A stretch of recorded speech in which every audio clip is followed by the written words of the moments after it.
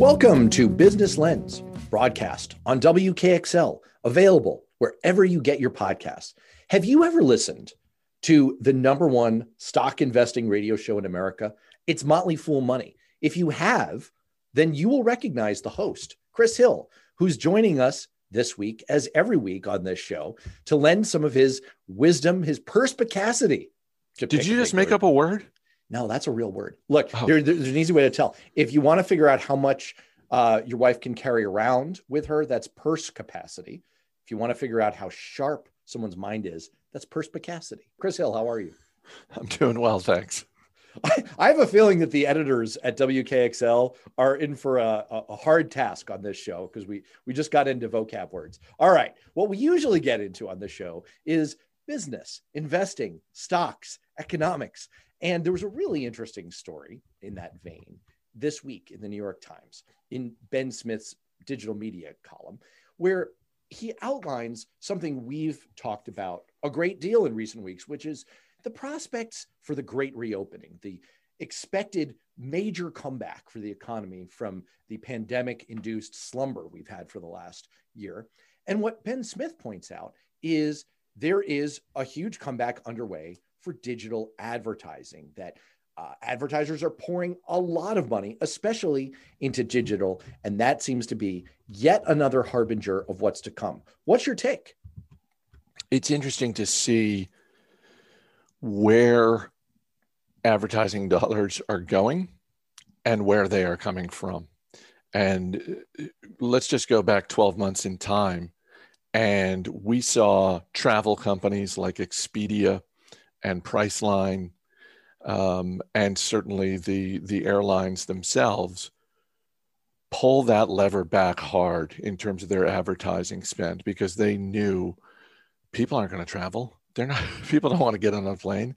So one way that these companies can control their costs is through marketing. And so 12 months ago, it made all the sense in the world for them to say, look, we got to shore up our balance sheets. We need to pull back on the marketing spend because this just doesn't make any sense. Here we are 12 months later, and it's the opposite for a lot of these businesses, including and especially the travel industry. As you look at things like Google Trends of like, what are people searching for?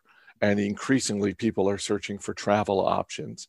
I've done a little bit of travel over the past month or so, and just in talking with a couple of people in the hotel industry, just based on my own boots on the ground research, hotel rooms are flying off the shelves, so to speak. And we see this with not just travel, but we also see this with things associated with summer.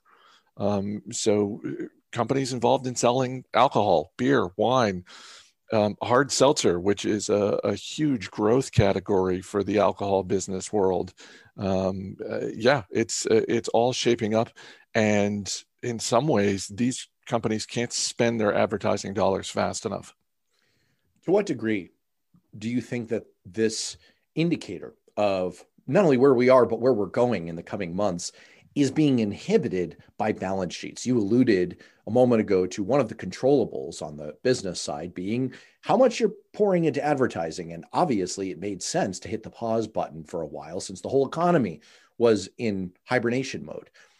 But the position that's left a lot of businesses in is that they sustained some heavy losses if they're still around from last year. So if they're now looking in April 2021 at, all right, we want to ride this wave ahead, can businesses afford to be putting their dollars into advertising again when they're already in the red from the last year?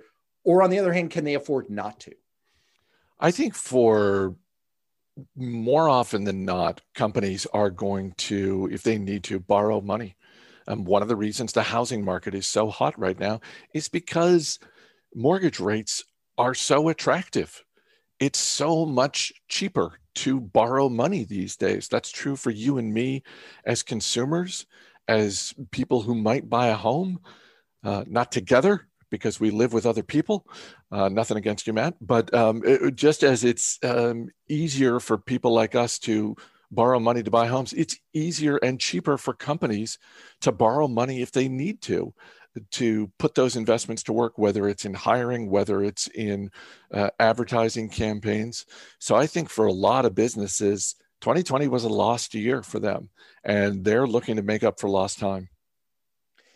Does it boil down ultimately to everyone's now got a great story to tell? I have a colleague. You were telling me before the show that you have a colleague who has a saying around this. I have a colleague who has a saying around it, which is he's always asking me, well, what's our story here? Which is a great way of boiling down the people respond to narratives. They respond to stories. There's the reason that in the Bible, Jesus spake in parables, because people's brains are attuned to what's the story here. And it seems like we're all, as a society, mentally coalescing around the story. So maybe advertisers are wise to glom onto this kind of a compelling narrative that we're all jumping back in all together. Is that what's basically happening? That's part of it. Absolutely. Morgan Housel, my friend who wrote the terrific book, The Psychology of Money, he wrote a column entitled Best Story Wins. And he sort of uses the column to provide different stories that illustrate this point, that a lot of times in business or in science, it is not the best idea that wins. It's not even necessarily the right answer that wins. But if you can tell a compelling story, that can be a goldmine for you. One of the great stories in the business world of the past decade was the story of Theranos. Theranos was the story that the company that Elizabeth Holmes, a young student who dropped out of Stanford to start her own business, Theranos. And the idea behind Theranos was it was going to revolutionize medical testing, because with a single drop of blood, Theranos had developed a machine that could analyze all these different data points. Let's face it, a lot of people don't like needles. And so this was going to revolutionize the medical world. The problem is that, as great as that story was, the company was a fraud because the machine didn't work. It's one of the most riveting business documentaries I've seen on HBO. It's called based on the book Bad Blood,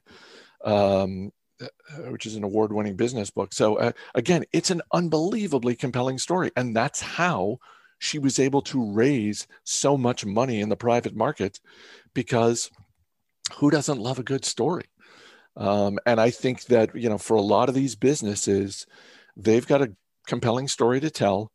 And I'm not saying it's all going to end up like Theranos. I'm not accusing anyone of fraud here, but in some cases, businesses are going to get bitten in the long run because the story they're telling may not play out the way they want it to. Well, it does remind me a great deal of what Walter Isaacson referred to as Steve Jobs' reality distortion field. He was sort of the master at crafting a narrative.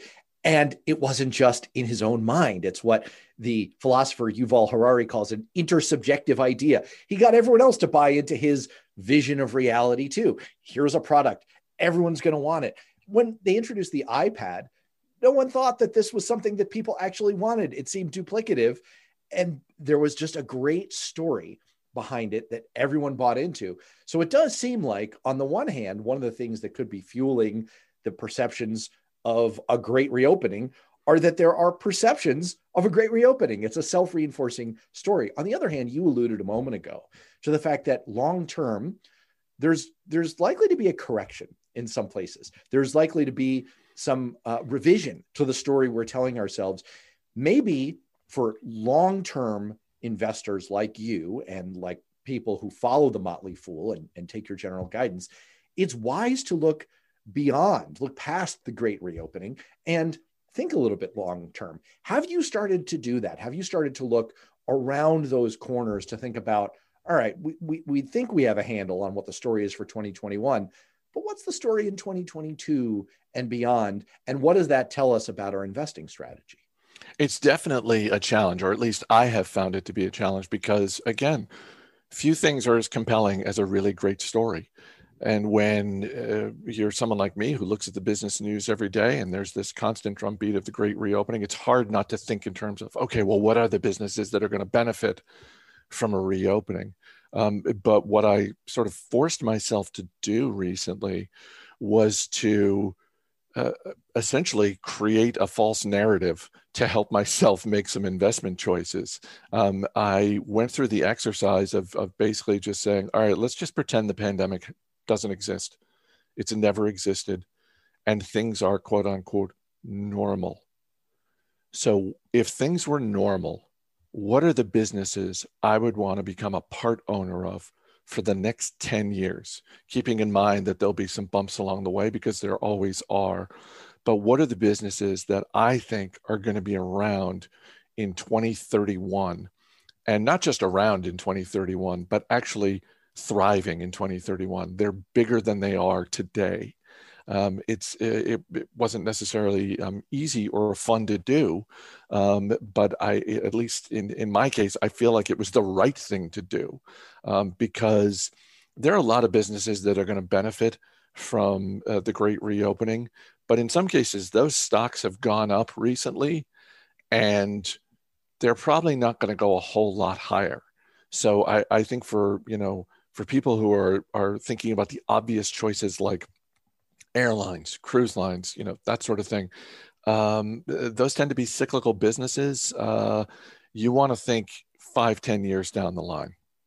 That strikes me as a really valuable exercise. There are many disciplines out there, including disciplines that we worry about on this show, that are very good at backcasting. They're very good at using that dynamic we were just talking about. Human beings are really good at connecting dots into a storyline. And so when they look at where we are today, these disciplines are very good at looking backward and saying, let me tell you, it was inevitable that we were going to end up here.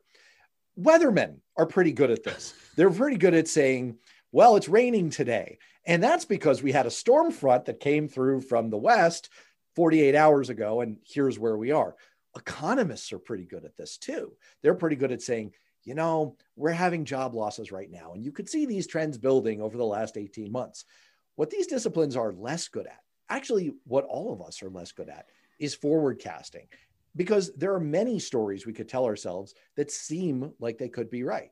So when you go through this exercise of trying to remove all of these mental biases by taking the pandemic out of your mind and looking at the trends that existed beforehand and trying to extrapolate forward, what examples do you come up with? If you don't mind sharing your own findings from this exercise, are there some examples of businesses that you do think are going to be thriving in 2031? Absolutely. I looked in part at my own portfolio, because again, everybody's portfolio is different. Everybody's investing strategy is different. And so when I looked at my investments, what I realized was, and this is, one of the old adages in investing, but it's true, which is sometimes the greatest risk is not taking enough risk. And when I looked at my investments, I thought, I like the companies I'm a part owner of, but I could stand to allocate a small percentage of my portfolio towards, for lack of a better word, some riskier businesses, some businesses that in some cases aren't really profitable and are trading at high multiples, and they may never get to profitability. But this is why we diversify, is because if you're going to take some risk, I like to think in terms of taking it in small doses. So what I did was I looked at some businesses in some of the things that you and I have talked about over the past few months, Matt, cloud computing, sort of collaboration software, telemedicine. So a company like Teladoc, which is in the business of telemedicine, which is something that a lot of us were unfamiliar with a year ago, and we're all much more familiar with it now if you've had any kind of televisit with your doctor or any kind of medical provider. A business like DocuSign, which I think for anyone who's had to use the quote unquote electronic signature to sign some documents, I think that's a business that will continue to grow over time. So those are just two examples of business. I'll throw one more out there, which is one of those things that I don't want to say it got me in trouble, because it didn't get me in trouble, but I did get sort of like a double look from the person to whom I'm related by marriage, when I was going through, like, here are the ones I'm thinking about buying. And one of them is Match Group, which is the parent company of Match.com and Tinder and, all these different dating platforms. And, there was a little bit of, you got something you want to tell me? It's like, no, it's just, I'm not partaking in business. I'm not partaking in these services. Every once in a while, I like to just look at an industry and think to myself, well, who's leading? Who's the leader in this industry? Maybe I could buy a few shares of that company. Some people like to bet on the long shots. I like to bet on the leaders, and Match Group is overwhelmingly the leader in the dating app space. An added angle that came up over the last week that I think is really interesting in this discussion of looking beyond the great reopening, and in many ways, as you say, looking beyond the pandemic, looking beyond the blip that we've had in the last year, is an article that came up in Politico. Now, this is obviously a show where we focus on business and investing, but we can't completely disentangle the world of politics from the world of business and investing. And in the last couple of weeks, those two worlds have intersected in some pretty direct ways around the decision of Major League Baseball to pull the All-Star game out of Georgia, and some of the other issues that have come up from corporate America speaking out about voting laws.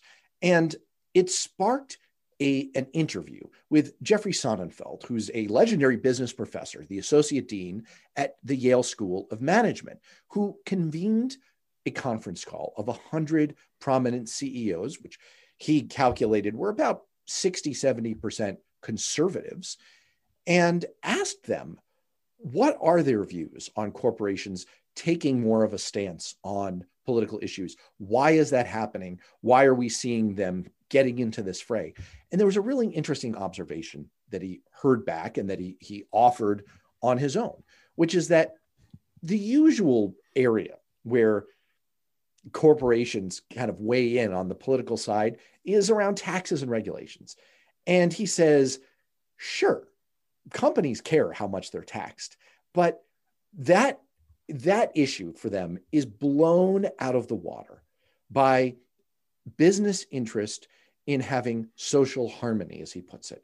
He says that divisiveness in society is not in business's interest, short-term or long-term, and that what they're really interested in achieving is less anger, less division in their workforce, in their customers, in society at large, and that's one of the key indicators that businesses are looking for. They're looking to lower the political temperature. So I wanted to throw all of that by you as you kind of look beyond the great reopening, which is sort of the topic on every economist's mind right now. What's your take on this whole issue of where we are politically and how that weighs into your long-term business and investment thinking? One of the things we try and do at the Motley Fool is go below the headlines, go below sort of the obvious top line numbers when a company comes out with their earnings report and it's here's what they did in terms of quarterly profit and quarterly revenue. And one of the things the analysts at the Motley Fool try and do is sort of like go below the surface and say, well, let's get to some deeper numbers and see what we can find out here. And I think what you just mentioned, Matt, gets at an important point, because I think for a lot of people, it is easy to look at businesses simply through the lens of they're going to make their choices based on money.